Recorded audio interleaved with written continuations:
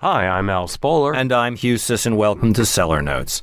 Well, one of the more popular grapes, I think pretty much everywhere in the world right now. Pretty much. Sauvignon Blanc. Yeah. And the cool thing about Sauvignon Blanc, which we've seen obviously when you look at the Loire Valley, but in lots of other places, is it's a chameleon.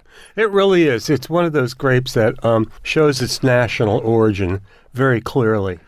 And I used to have a prejudice against it about, 10, 15 years ago, that it was, just kind of too tart and too dry to be enjoyable. That's not the case anymore, I'm proud to say. So I tasted three, and it'll give you a variety of styles. The first is Morgan Sauvignon Blanc from Arroyo Seco in California, 2021. A very pale color, a rather slight nose that is very much like cut grass that's dried up a little bit. That's a classic. That's classic. And this is actually a rather pungent Sauvignon Blanc, almost like New Zealand. The flavors are rather steely, very minerally also, with a little bit of white grapefruit. So not a whole lot of sweetness at all in this.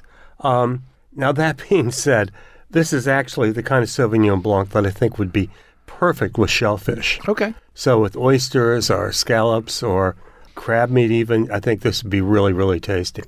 So at $21, I think it's a pretty decent wine.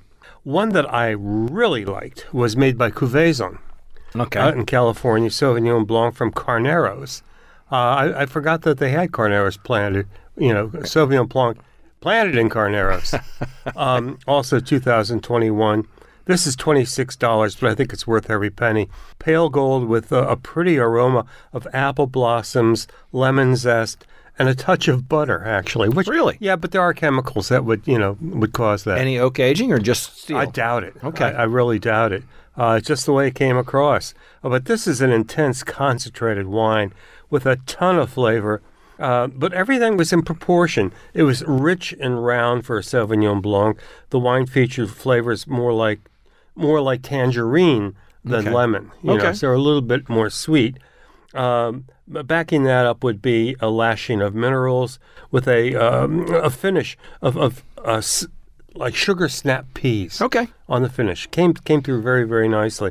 Absolutely first class. I just think it's as good as any of the good Puy Fumés I've tasted. Wow. So at $26, this is definitely a good Saturday night dinner wine. Sugar snap peas is sort of, for me, that's sort of an extension of the whole mown grass thing. Exactly. The one that I was really impressed with is called Bleu de Mer. That's from the south of France, 2021. It's only $15. Now, this one had really a nice color for Sauvignon Blanc, a little bit darker than some, a fresh aroma of green grass, melon, and a touch of black olive. It was rich and fruity for a Sauvignon Blanc. It was dry, but not too dry.